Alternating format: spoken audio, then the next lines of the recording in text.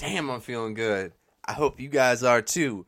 This is episode 29 of the Becoming Human podcast. This time, I'm going to do this episode solo. I just got a lot of adventures to share with you guys, and I've been thinking a lot about my my journey into Tent City 5 in Seattle. I was going to release a podcast episode that I did there, but I had some technical issues, so I'm going to have to return to sit down with my friends and share their stories with you guys. I'm going to touch on my hunting adventures and my experience down at Tent City 5 in the homeless communities. Also, probably fatherhood. I don't know why I'm going to go there, but let's just do it, I guess. I'm going to start off with hunting, though. So I got into bow hunting almost 2 years ago, and I've never really had a high level of woodsmanship or understanding of the forest and nature before, and I didn't know anybody who hunted, so I just kind of jumped into it head first. It was really difficult to start in the beginning, and it really taught me a lot about myself in terms of how misinformed my insecurities were, and also like what's important to focus on, whether between process and results. So like if you were to do anything like jiu-jitsu, archery, painting, and you concentrate on the result, like your painting didn't turn out really good, or you're trying to paint a castle, so you obsessively fixate on the idea of a castle, you soon learn, or I soon learned, that you won't be able to succeed. You will never get that result that you're fixating on. So to focus on the process is what will create a desirable quality result. And that helped me out in my life as a whole. Like with parenting, for instance. If my son was really upset and he was throwing tantrum, the result would be, well, you need to be calm, and that is an inappropriate way to behave.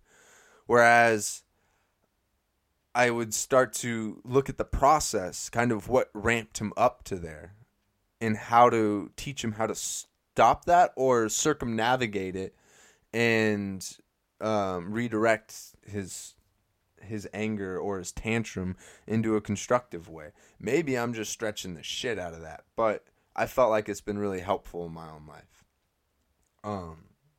So last year was my first year to actually go hunting. So I did a solo hunt with the black bear and forest grouse. That might sound stupid, but I had protection, I suppose. I was unsuccessful with the black bear. I got my eyes on some, and I saw some of the most beautiful country that I have ever seen. But I came home with about 3 grouse. Interesting thing about hunting is you get to see an aspect of the wilderness, at least if you hunt backcountry, that you normally wouldn't if you just hike trails, because you see the most when you leave the trail, or when you follow game trails, not human trails, which takes you to just very, very different places. And hunting commands a level of woodsmanship or knowledge of the wilderness that I didn't really have before, even in my days of backpacking. Because especially with bow hunting and trying to get your effective range, or at least my effective range, is anywhere between 20 to 40 yards. And an animal's senses are so much more effective than mine. Like an animal can smell you from so far off that even trying to use like scent deterrent devices where they can't smell you doesn't even necessarily work. That most of the best hunters play with the wind, so they'll always keep the wind at their face or blowing at them. And you then have to develop this understanding of thermals, of when it's cold, or when the sun rises, it heats up the peaks of the mountains and it causes like the pressure to change. So the air starts rushing up the mountain, and you kind of turn into like a little bit of a weatherman. But then again, you start to get into what kind of food is within, the region that you're hunting, or exploring rather. But from trees to shrubs, berries, and then you understand like what happens when there's a clear cut from logging or a fire, how there's like the regrowth comes up and it allows for a larger carrying capacity for the animals, meaning bigger populations, because it provides them, more food. And then I started learning about tracking wildlife and being able to read their sign. Once I did that, it almost like lit the whole wilderness up. Because when I was hiking down trails with my son, I would see these little offshoots that you could just barely see impressions in the ground, or even like little hovels like underneath of bushes. And sometimes we would follow those. And my son was able to be immersed in an entirely different wilderness than he was accustomed to. Especially because we would go on the most popular trails to, bag peaks and snap some pictures, which means that wildlife isn't as present up there. At least not in the abundance when you're tracking sign. And then you get to see all of these other beautiful places.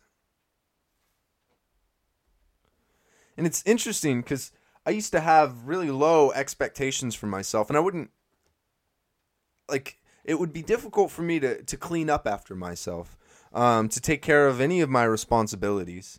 I would procrastinate things to no end, but not even just hunting, but going out into the wilderness to where the consequence of cutting corners and holding myself to lower expectations could seriously be life or death. So spending time in the backcountry almost commands a level of discipline for myself. And not even in this rigid way where with a big old stick up my ass. It's just an awareness that I am capable of more. And yeah, it's almost freeing in a lot of ways. I'd almost liken it to Jocko Willink's quote, "Discipline is freedom and motivation is unreliable." It gives you a sense of certainty, and also structure, guidelines to follow. Honestly, I think I wasn't successful with my black bear last year because I was really uncomfortable being in the backcountry, bushwhacking, having all of my camping gear on my back, climbing up and down ridges, looking for black bear. And the one thing that would go through my head constantly was, maybe this is the wrong spot. Maybe they're in another spot. Or this sign is too old. So it was like a constant cycle of doubts running within my mind. And in hindsight, as I got back home, I realized that that's my process through almost everything in my life. Whether when I'm with my son and I'm disciplining my son, is this the right way to discipline him? And in a lot of ways, I even show that to him by not being as consistent. And even with my friends, where I set boundaries, but I'll acquiesce at the slightest hint of, I wouldn't even say aggression, but dominance, rather. Because of a huge lack of belief in myself. So putting myself in that position kind of opened that up to me. And I also felt really uncomfortable. I missed having cell phone reception and a nice bed to sleep in, a shower, being entertained frequently. And so I pulled out 2 days early out of my 5-day hunt, and I came home with the grouse. At first, I was really happy to be home, be back, with all my human things. And then it set in. I wasn't angry at myself, but I knew that I could do better. knew that I could overcome those things. The trick was, I pretty much had a whole year to wait until I can try again. Because the season for most game species is right around the fall, so right about now. So every single month, afraid that I would regress in some way, I set out goals, and I just chiseled and did everything that I could to meet them. This was a first for me. I've never put this much effort into things in my entire life, except for my son. But I did that for my son out of fear of being an inadequate father. This time, I did it because I knew I could be better. I was empowered. I was fired up. I was compelled. So I spent the months trying to do the trail running like Cameron Hanes, and that was really hard. After a while, though, I started to crave it, which is really weird. I always think of it like a form of Stockholm Syndrome, where you start siding with your captor over time. But that discomfort started to go away.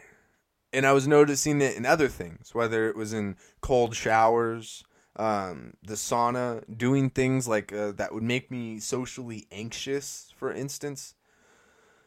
My threshold for discomfort increased. And I just kept getting more fired up for the season. So here I am. I got my deer, elk, my deer and elk tag. I didn't get bear this year just because I wanted to really send it and focus on both of these animals so that I can be successful. And when I say successful, I don't even mean to harvest the animals. I mean so that I can overcome all of the resistance that I feel inside when I'm in the wild, when I'm pursuing a goal. So I started off going for mule deer in north central Washington off of the Cascades. It's a beautiful place. It's very dry, surprisingly, just because it's on the east side. And the peaks there are astounding. You literally go from, I think, 2,000 feet to 6,000 feet in like quarter of a mile. Everything is just straight up there. It's beautiful. And I went out to go hiking down this this large trail that it took me into an expanse of wilderness. But I cut corners scouting and mapping. So when I got on the trail, I realized that I had to cut off to leave the trail and go up to another mountain. And I'm learning how to use topographical maps, the ones with the weird lines and shit on it. I read it wrong and didn't pay enough attention, and the drop would be rock climbing to get down. And to be able to carry out a deer, at least I thought at the time, would be impossible. So, with low self-esteem, I turned around and gave up. And I went to some other spots that I considered would be good places, because I didn't develop a plan B or C at the time. Once again, cutting corners. And I went into those places, but I barely spent any time scouring the places, following any trail. So much so that I saw a couple of deer, but none of them were good shots. At least shots that I was comfortable taking. So I spent the weekend out there and had to pull back coming home empty-handed. I learned a lot from that and realized that I couldn't cut corners, so I went back to all the scouting that I did on the maps for elk, and I scouted even further. And I used my knowledge that next weekend to go chase elk. Well, once again, I didn't create a plan B or C. Turns out the road was closed because of extreme fires in the area.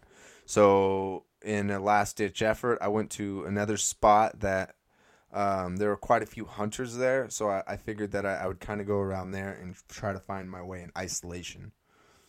And I did that. I got onto some elk. I learned a lot more about the area in preparation for this long weekend that I have, because I quit my job on Friday and I'm going to go and head out into the wilderness for a while to go chase some elk as the rut comes to a close.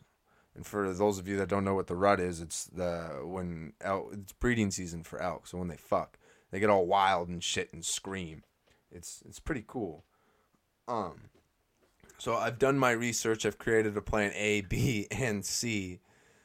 And I'm going to use all of this knowledge and newfound self-esteem to bring it home and conquer all of the resistance that I meet. At least most of it. But it's a lot of fun. I was really surprised to learn that it was more than just harvesting an animal. It wasn't just a bunch of hicks out in the woods getting fucking hammered.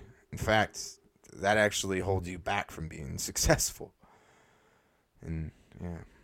And it's nice to be able to be disconnected. I see the value in technology, but I also see the value in the absence of technology. Having both is very important to me now. I feel like I'm coming into my own a lot more, kind of understanding myself.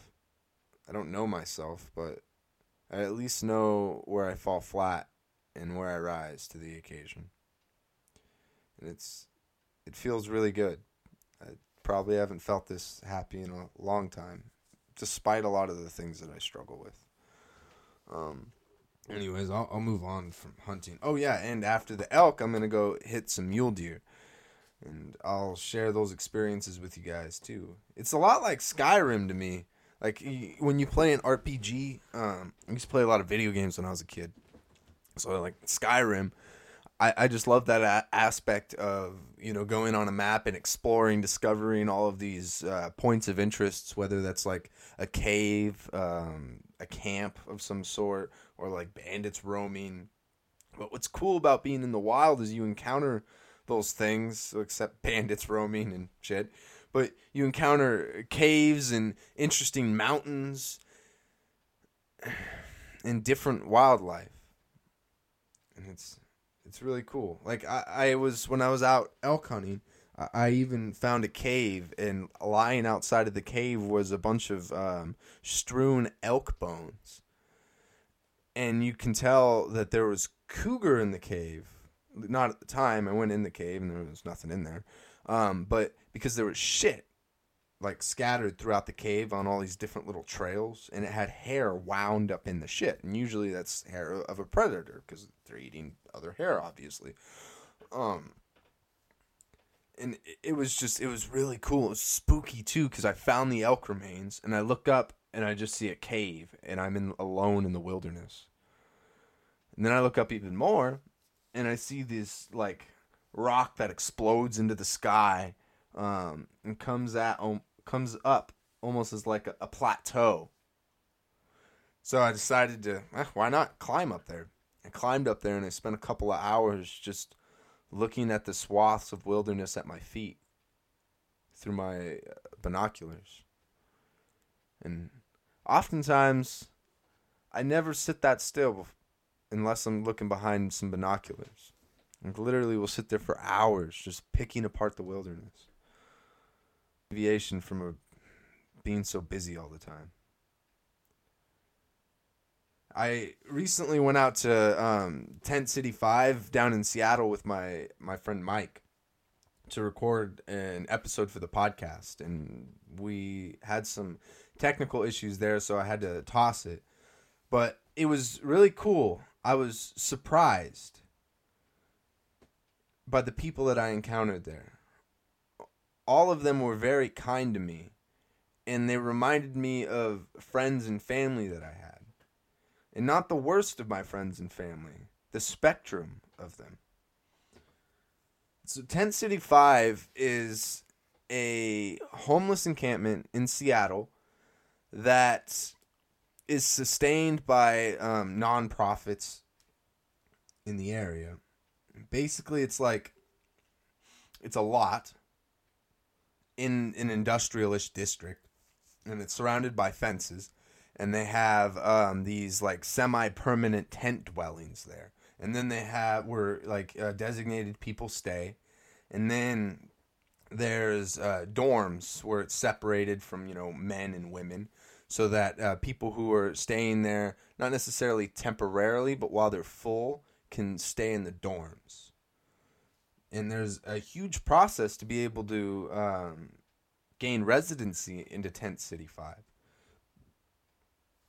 They have to, I think they have to stay for a certain amount of days, and then they get vetted out by, I think it's one of the social services in Seattle. We'll dig more deeper into it in the episode that I do with them, and I'll make sure to bring it up for you guys. But they actually have like a democratic system where they vote in the regulations that they have, and nobody else outside of their community is involved in that. They actually have one of the leaders or one of the representatives from a nonprofit who sits in just to monitor it, not to put any input or regulate what they can and cannot do. And then they have like a whole system there where everyone has to do a security service where they walk around the perimeter, one shift a day for each. And then they have like a whole hierarchy of people who care for the facility. In their food, I think it's brought in by a nonprofit, or a couple of nonprofits rather. And it was really cool. I was very surprised by how much they looked out for each other and how close the community was. They're actually expanding because the local businesses really like having them around because they make money off of them at the QFC or the local grocery store and other businesses around. And so they got an approval for like an expanded space. It was interesting too because they had, if you were to go there and you were to use any substances on the premises, then you would be exiled from the community, or I think you'd get a warning, a couple of warnings, and then eventually exiled from the community. And they would smoke weed, drink alcohol like the rest of us. They would recreate with substances, and it was just if you were to show signs of going overboard, they would exile you from the community, which I thought was really cool. I gotta stop using that word. But that resonated with me because, to cast people out is damaging to a society as a whole, because eventually you'll just have swaths of human beings who are helpless on the streets. And I don't mean that in an empathetical way, like it's sad. I mean it is in, eventually you will have many humans out on the streets and capable of fending for themselves, or capable but using means that is harmful to the community. And so it's developing these coping mechanisms that I find fascinating, and I kind of want to explore further. There was one individual there, and he moved up here because I think he lost his family down in Texas, and he had a job. He's never been homeless before, and just ran a string of bad luck, and he couldn't afford to make a living, at least to provide a house for himself. And it was interesting. I gotta stop saying that too. If you don't have an address, then you can't get a job. So if you get kicked out of your place, it seemed very difficult to be able to find a means of supporting yourself, especially when most just basic level jobs make it nearly impossible to be able to put a roof over your own head. I met another guy who was 17 days homeless. He was coming from North Dakota, off of the oil refineries, and he was telling me that once you're considered homeless, it is almost impossible or very difficult to be able to kind of transcend that stigma. Because when you're considered homeless, then you everyone considers you as like you're needy. You're a vagrant. You need water. You smell. You're lazy. Like there's all of these thoughts that go with it, and I understand that because I've had those same thoughts myself. But once you're marked, it's really hard to wash away that mark. And I'm sure some of you have experienced, once you're told you are something, it's really hard to believe that you're something else. And I've been there in my own life. So it really hit me hard when I heard that. And I don't know how you would tackle that kind of problem. Because you could give somebody a job, that's one thing, but it's how we perceive ourselves is huge in this life. Like I was talking about earlier with hunting and having insecurities and it leading to my to being unsuccessful. Like if I believed that I was homeless, that this is where I am now, that I'm stuck, and you damn well believe that I'm stuck. And there was some kids there too, and they were really nice. They were much like my son. They weren't what my imagination would have told me or had me believe, just wild children. I really got to connect with these people, and I'm excited to go back. I don't want to kind of delve into their stories without them actually sharing it. So I'll just kind of cut it off there. But if you guys would like to help out, you can always send care packages to Tent City 5 in Seattle, Washington. They are always looking for any kind of help. And I would think originally that, they just want handouts. Honestly, they just want jobs. Just jobs. But it was very refreshing, and it restored a lot of gratitude within my own life, especially when I'm struggling. My son just went to school, and I start school next week.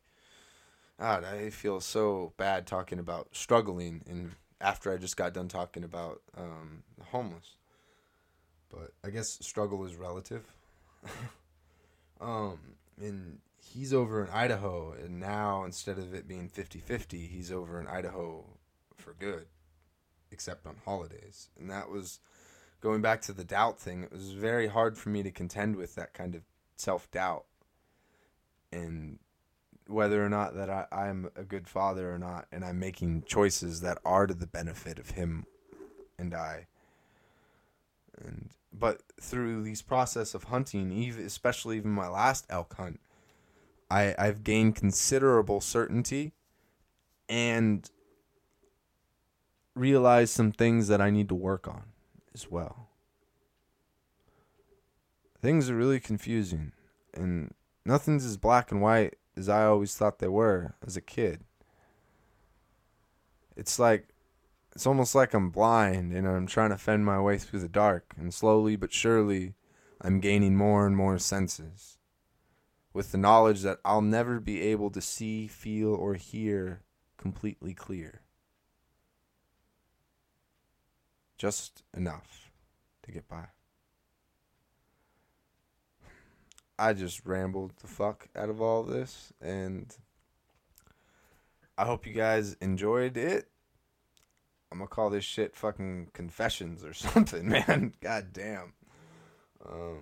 Yeah. If you guys like this, let me know, and I'll keep doing them. If not, we'll bury this shit together. We'll bury it like a dead body. Alright, guys. I hope you guys enjoy the beginning of your fall, and I'm going to play you out with a song by Christoph Crane. When I was an angsty, struggling little fucking child, this man's music helped me gain some sort of resolve and helped me understand what I was struggling with, and that I don't have to be like the people around me. I was in some fucking dark places when I was a kid, so here we go.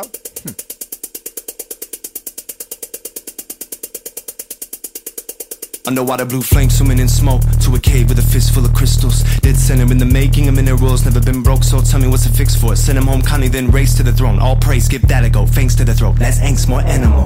Cinema, cinema, play. Cinema, cinema, play. Cinema, cinema, play. Cinema, cinema, play. I got shocked when a force unseen started breeding tornadoes in me. Copped a degree how to speak softly and unlearn how they taught me to be. Mimic the mantra, I'll make up a new one. Pass the background check with flying colors. I got nothing to offer your altar. Better statue made of water, sniffing out the lies, biting off the color.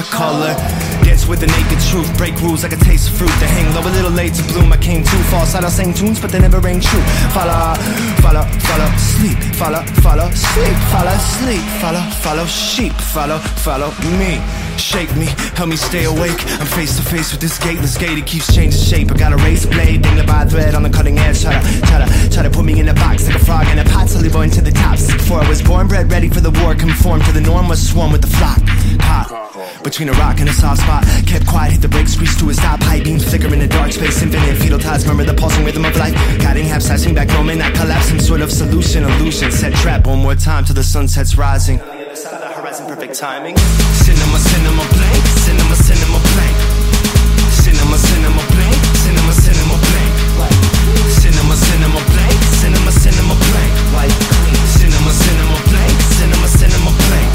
Yeah, it's a golden age. Going out your mind while I'm coming out face. I'm running out of mask, I'm running out of stage. Started at the finish line, so I wouldn't want to race. I committed.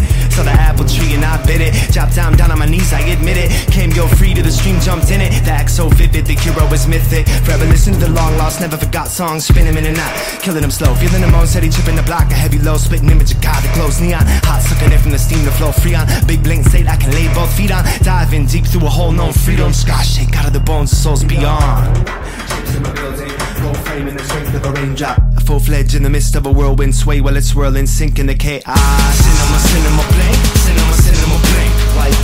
Cinema, cinema, blank. Cinema, cinema, blank. Found a new wave to surf. Hazy faded in the days of blur. Promise not to fall dead in the face of rebirth. They try to cage the unknown and whisper mystery lyrics. I might start to fight. Always been a little more dark than light. Stones to grind, sparks to fly. Always had a little more heart than mind.